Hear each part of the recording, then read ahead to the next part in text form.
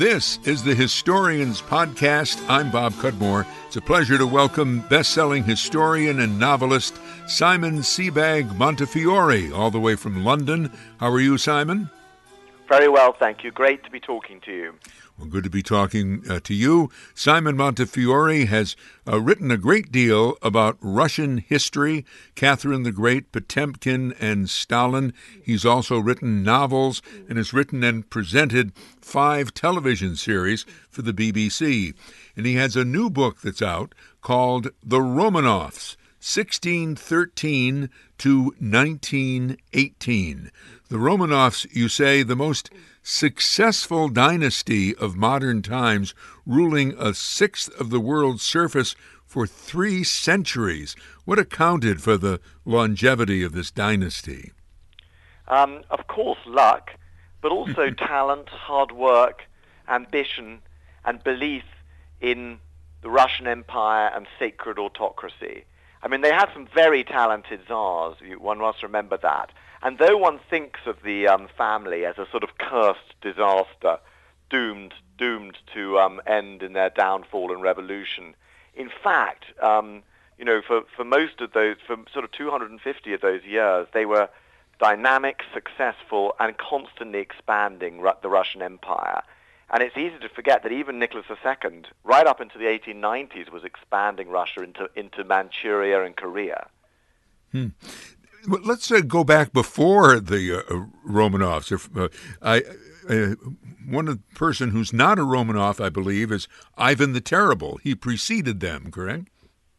Yes, he did, and he was not a Romanov, but he married a Romanov, and his first wife, Anastasia, was the mother of his sons, and also the kind of love of his life. And so when she died, he never recovered, Ivan the Terrible, really. But that was the link of the Romanov family to the old dynasty. And that was why, in 1613, they were able to become czars at a time when Russia was in complete downfall, falling apart in the time of troubles, invaded from every direction, a failed state. And in 1613, they chose a young member of the family, Michael, to be the Tsar of a new dynasty. And he looked like a very unlikely character to be a successful warlord. He was young, he was ill, he was not particularly clever, he was probably illiterate, and yet under him the empire struck back. And from then on, the Romanovs really kind of functioned as a sort of military supreme command of Russia right up until 1917. Let me ask you about one of the leading lights of the Romanovs, Peter the Great. He's well known in history. He's just sort of well known in common. I mean, you hear the name Peter the Great, you know what you're talking about. You do. I mean, he's an extraordinary character. I mean, everything about him was excessive and brilliant. I mean, he was one of the great statesmen of all time, of any country. He knew what he wanted to do. He was able to do it, but he was also completely wild, a terrifying tyrant, half monster, half genius. He did his own torturing. He worked in his torture chambers. He took part in beheading his enemies. He tortured his own son to death, therefore destroying the succession to his own kingdom. He held wild parties in which naked dwarfs and naked girls and top ministers danced around naked, and where the drinking was so excessive that 3 of his top ministers actually died of alcohol poisoning. And yet he achieved so much too. And he was just an extraordinary character. And every Romanov afterwards wanted to be him. And if there's one person that President Vladimir Putin wants to emulate, it is Peter the Great. Now, Peter the Great, I sort of like go by these dependable things. I looked up his dates, 1672 to 1725, so that's the time we're talking about. Now, did he move the capital, or I mean, to what he called Petrograd? Yes, he did. He did. he created a new capital there, and it was St. Petersburg, and it was the result, it was the fruit of his managing to defeat the leading military power of Europe, the Swedes, and that enabled him to found a new capital city with a new ruling spirit, not the dark obscurantist orthodoxy of Muscovy and Moscow, but a westernized military power with a window onto the west, and that was St. Petersburg, which is today again called St. Petersburg. And that was one of his great achievements. But it was built on the hard labor of tens and 20,000 people who died in the building of it. Everything he did was both brutal and brilliant. And also, wasn't he seen as kind of facing West? I mean, he took a lot of ideas from Western Europe. Oh yeah, I mean, but we often mistake, Russian Westernizers for oftentimes they merely want to borrow our Western technology in order to create great armies to defeat us. So, of course, that's very true today, and it was very true then under Peter the Great. I mean, he wanted to make Russia a great military power and to take Russia into the West. And so, by the time he died, he had the Baltic, he had Poland, and he'd also had Russian troops even in Germany. So he'd expanded westwards in a huge way, and he still believed in in promoting Russian power, and he absolutely believed in being the Tsar, the autocrat of Russia, the absolute power, the holy monarch. Mm-hmm. And of course, I mean, it's this idea of being a Tsar, ruling by instinct, having absolute power, that also your President Donald Trump also aspires to in many ways. He wants to be an American Tsar. Now, you've mentioned a couple of times the phrase holy autocracy. What was holy about this? What does that mean, really? I mean, just as Marxism, Leninism was a rigid ideology, so was sacred autocracy, an idea that the Tsar was a God-given ruler, blessed by God, and who could never share power or had his power diluted in any way.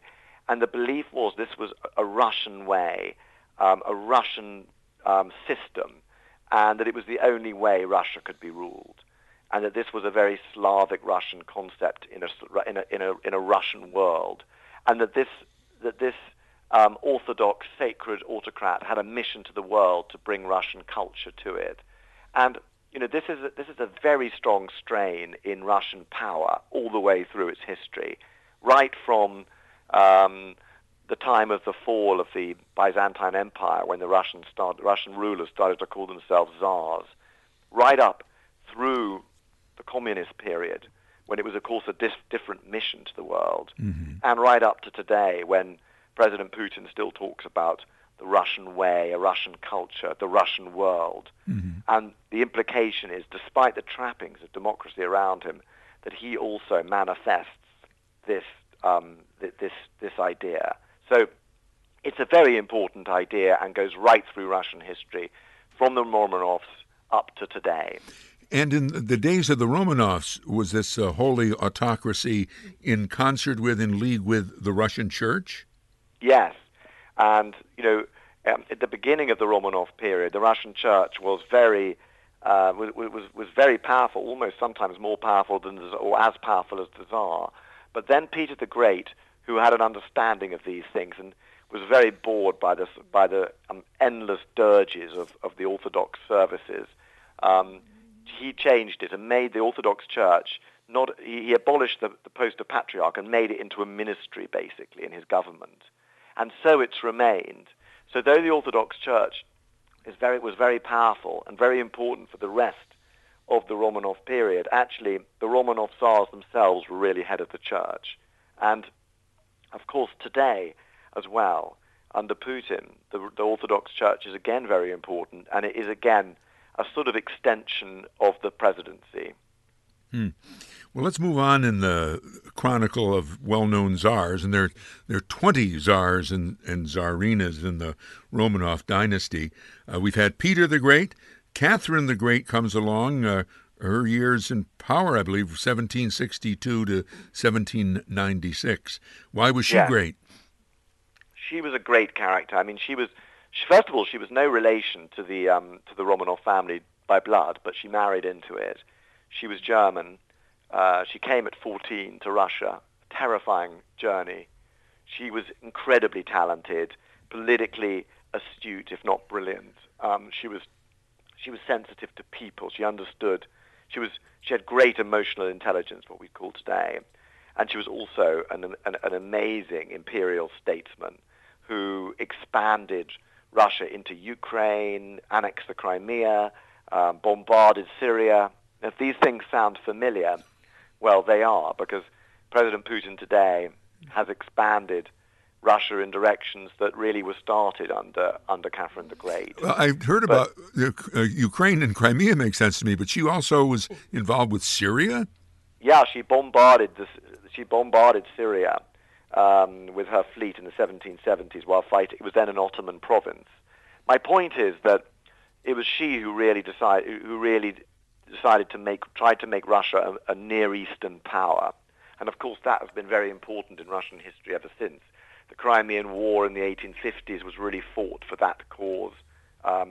The idea of the dream of the Romanovs was always to take Istanbul, to take Constantinople, and even in the sort of World War I, Nicholas II was still trying to get Russian control over Jerusalem and over Istanbul. So this is a very strong part of Russian history, and we're seeing it very much today in the Middle East. And in terms of Catherine the Great becoming Tsarina, she did so by overthrowing her own husband? She overthrew her own husband, who was Peter III, who was a disastrous character. He was murdered soon afterwards, and though she probably didn't order his murder, she knew that he had to be overthrown and had to be murdered. And one of the problems with this system of autocracy, which we have today as well as in Tsarist times, is that it's impossible to remove a Tsar or an autocrat, and it's impossible for them to retire peacefully. So the succession is always a big problem. As you know, she then enjoyed a sort of series of younger lovers whom she was usually in love with, and she was more of a sort of serial monogamist than a nymphomaniac. That's a very unfair libel, really. But as she got older, she had younger and younger lovers, and some of them were utterly ridiculous popinjays. But amongst them was Prince Potemkin, who was her real love of her life, her partner in ruling, almost her co-czar. And that was a big love affair told in their amazing love letters, which are both passionate, political, funny, and fascinating, and I use them a lot. And in fact, this book is full of the letters, used by between these wonderful characters, and some of them are totally outrageous, as you know if you've read the book. Mm-hmm. Some of them are so sexually explicit that they might make your eyes water. You write it was hard to be a czar, and you've talked about this already. There were 6 czars who were murdered, and even if you weren't murdered as a czar or czarina, you probably had to spend a lot of money on security. Yeah, I mean, it's worse than that, because 6 of the last 12 czars were murdered, which is quite a lot, as you can imagine. And it was very hard to be a czar. A czar had to be so many different things. It was you had to be virtually a genius. You virtually had to be Peter the Great to really fulfill the role in its entirety. And of course, very few people are geniuses. And it was also very dangerous. It was a very exposed position. And I think the reason why I take up in the book The Romanovs, I take up this story right the way from Ivan the Terrible right the way up to Stalin and Putin today, is because there's such continuity in the dilemmas of Russian autocracy. There's such continuity. It's so similar the way the court actually ran, even though the systems are so different between the Romanov monarchy, the Secretary Generals of the Communist Party, mm-hmm. and, of course, the presidency today in the 21st century in an age of Wi-Fi and Internet and so on. but the way the actual entourage worked is incredibly similar. And what we don't understand when we look from the outside, it looks like these czars are so powerful, we envy the plenitude of their power. And I think that's what Donald Trump finds very attractive about President Putin, for example. But what we don't see is that in a system with no rules, no checks, and no balances, the czar himself, the autocrat, is very exposed, and there's nothing to protect him. So it's impossible for a czar to be paranoid. Paranoia suggests that the threats are imaginary. But in fact, I mean, any ruler of Russia who rules as an autocrat has to rule in a state of permanent, ferocious vigilance. We're talking with Simon Seabag Montefiore, author of The Romanovs, 1613 to 1918. It's published by Vintage, division of Random House. We'll be back with Simon in just a moment. You're listening to the Historians Podcast, and if you'd like to keep us going, please donate to our GoFundMe campaign. Go to GoFundMe.com/Historians 2017, and it's easy to make a donation online. If you'd rather do it in the mail, make out a check to me, Bob Cudmore, and send to 125 Horstman Drive, Scotia, New York, 12302. Back now to a conversation with Simon Montefiore about his book, The Romanovs, 1613 to 1918. Talked about Peter the Great and Catherine the Great. We also have, after Catherine, a czar named Paul, who is not a happy story. No, I mean, Paul is a tragic figure. And, you know, he was Catherine the Great's son with the husband that she had murdered, effectively. And he was very like his real father. He was almost hopeless at politics. He managed to offend every section of Russian society, the army, the aristocracy, and so on. And he was so unwise. He was almost mad. And some people call him Paul the Mad. But so when he was murdered, I found out a lot of new material about the conspiracy that killed him, and it's really fascinating stuff. But when they broke into his room, they hated him so much. They not only beat him to death. When he was dead, they stomped on his head with their boots in a frenzy, and so that was the end of Paul. And he was succeeded by Alexander I, Catherine the Great's grandson. And he was the Tsar of War and Peace, who was Tsar when Napoleon invaded Russia and burned Moscow. But then he turned it around and went to Paris himself for his army. Yes, I mean he's actually a very underestimated Tsar, I believe, because he turned it around. He held his throne. He managed just to hold his nerve. I mean, under great stress, and he then put together the coalition that marched all the way from Moscow, effectively, to Paris and destroyed Napoleon. So quite an achievement. And, you know, that makes him, I think, one of the greatest Russian czars. And during the war, when the U.S. ambassador congratulated Stalin on taking Berlin, Stalin immediately replied, yes, but Alexander I took Paris. Now, Alexander the Second, 1855 to 1881, he liberated the serfs. Yes, he's one of the most attractive characters because I have to say a lot of the czars in this book are total monsters. And by the way, you can just read this book as a saga of incredibly debauched, murderous, depraved characters. You know, that many of whom almost seem to belong in Game of Thrones rather than a history book at all. But also you can study it as a sort of examination of the effect of power on one family.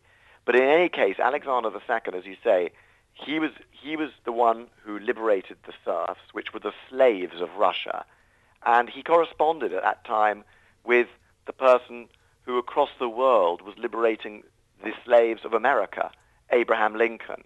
And it's ironic that, the autocracy of Russia was the best ally of the Unionists, the North, of Abraham Lincoln during the American Civil War, while Britain and France, at various times and for various reasons, leant towards the Confederacy. Mm-hmm. And he was a very attractive character, Alexander II, as I said, and it was he that had this great love affair with Princess Katya, which is chronicled in their love letters, which no one had really read before. And these are the love letters which I've used a lot in the book, which are really the most sexually explicit letters, I think, ever written by a politician in any era, then or now. And now we'll spend the end of our conversation with Simon Montefiore discussing the last of the Romanovs, Tsar Nicholas, coming to the throne in 1894, I believe, and then was killed in 1918 during the Russian Revolution. One link to the West, I mean, his wife, right, was a granddaughter of Queen Victoria of England. That's right. Alexandra was a granddaughter, one of her favorite granddaughters. Though Queen Victoria always said she's absolutely unsuited to be an empress, and especially the Empress of Russia, because she was even as a young girl, she was extremely serious, terrible with people, and appallingly erotic, and extremely rigid and dogmatic and sanctimonious. And all of these were to prove absolutely catastrophic characteristics for a Tsarina of Russia. And, they've been very romanticized by somewhat indulgent historians who've treated Nicholas and Alexandra as a sort of wonderful domestic love story. But in fact, they were ruling politicians as well. They were extremely unwise, self-centered, duplicitous, arrogant, savage anti-Semites, by the way, and their mishandling of Russia was egregious. Egregious, and Nicholas II, though he was he felt underqualified to be Tsar when he became Tsar. In fact, so was every successor to the throne. It was impossible to be qualified to be Tsar, but he then embraced the role absolutely, and worked incredibly hard to claw back every power that he could for the Tsar. But he wasn't able to handle the power that he got, and that sort of caught up with him in the end. And of course, they also indulged their mysticism in promoting Rasputin, and that was also a disastrous decision for Russia and for them. And he was this mystic Russian monk who got very close to the royal family. Yes, I mean, he seemed to, Nicholas Alexandra believed absolutely, fanatically, that, Russia didn't need the sort of indulgent middle class and nobility of St. Petersburg, but just needed the mystical link between the serfs, the peasants, and the Tsar. And so one of the reasons why they were so keen on Rasputin was he seemed to be the personal manifestation of that link. He seemed to be the authentic proof that this link existed. And that was really his most important role. But his second one was as a sort of trusted psychiatrist, priest, advisor to the imperial couple. And the last reason was, of course, his help in calming the bleeds of the hemophiliac son, Alexei, their little boy, the heir to the throne, whose illness in many ways seemed to symbolize the obsolescence of the dynasty. Now, Nicholas actually abdicates, correct? I mean, after a disastrous World War I and then the Russian Revolution. Yeah, I mean, World War I was a terrible test for Russia and for the crown, but Nicholas II made it much worse. He really did give the power to run the government to Alexandra and to Rasputin, and they were utterly unqualified to do this. And so at a time when Russia was under its greatest stress and greatest test, Nicholas just made a series of catastrophic errors, and these ultimately led to a spontaneous revolution in February 1917, and to his abdication. But he didn't abdicate. He didn't abdicate for his son. He abdicated for his brother, and so his brother, Montefiore II, was technically the last Tsar of the Romanov dynasty, even though he was only Tsar for a day. And then Nicholas, Alexandra, and their family were killed by the ultimate winners of the revolution, the Bolsheviks. Yes, I mean this was their doom, if you like. I mean, if the Bolsheviks hadn't come to power, it's quite likely that the Romanovs wouldn't have been killed, or certainly not the children. But when Lenin came to power, he was absolutely a ruthless radical who believed that, as he said, revolutions are meaningless without firing squads. And he decided in the end, under great stress, when it looked like the white armies opposing the Bolsheviks might actually get very close to overthrowing the new Soviet Republic, he allowed and he gave the orders that Nicholas and Alexandra and all the children, including the four daughters and the son, could all be murdered in cold blood. And this murder was the most bungled execution. Instead of taking 1 second, it took about 30 minutes of bloody, screaming, agonizing chaos. And writing it for me was difficult, was heartbreaking. And now, a century later, and you've mentioned this throughout the interview, you see parallels between the Romanovs and the current leader of Russia, Vladimir Putin. Yes, I mean, this is very important, and that's why in the book I really take it up to Putin and even Donald Trump, because Putin undoubtedly sees himself as a modern Tsar. He's really a fusion of the sort of Stalinist general secretaries and the Romanov Tsars, and also, he's a person of the present as well. So he's a sort of hybrid, like we all are in effect. But the important thing is that he looks back to the great rulers of Russia without ideology. So for him, the great Tsars are, Peter the Great, Catherine the Great, and Stalin, and the disastrous Tsars are people like Nicholas II and Gorbachev. And he aspires to emulate someone like Peter the Great or Nicholas I, who were, for the main part, enormously successful Tsars. And he reads a lot of biographies, Putin. It's the only thing he reads, I think. And he carefully emulates various aspects of the Tsardom of the Romanovs and is very aware of Russian history. And that's why, in so many ways, the way he runs government is typical of the Romanov Tsars. And so you cannot understand Putin today without understanding the Romanovs. Well, Simon Seabag Montefiore, I thank you very much for joining us on the Historians Podcast. You have a good day. Thank you very much. Lovely to talk to you. And Simon is author of the book The Romanovs, 1613 to 1918, the dynasty that ruled Russia for all those years. You've been listening to the Historians Podcast. I'm Bob Cudmore.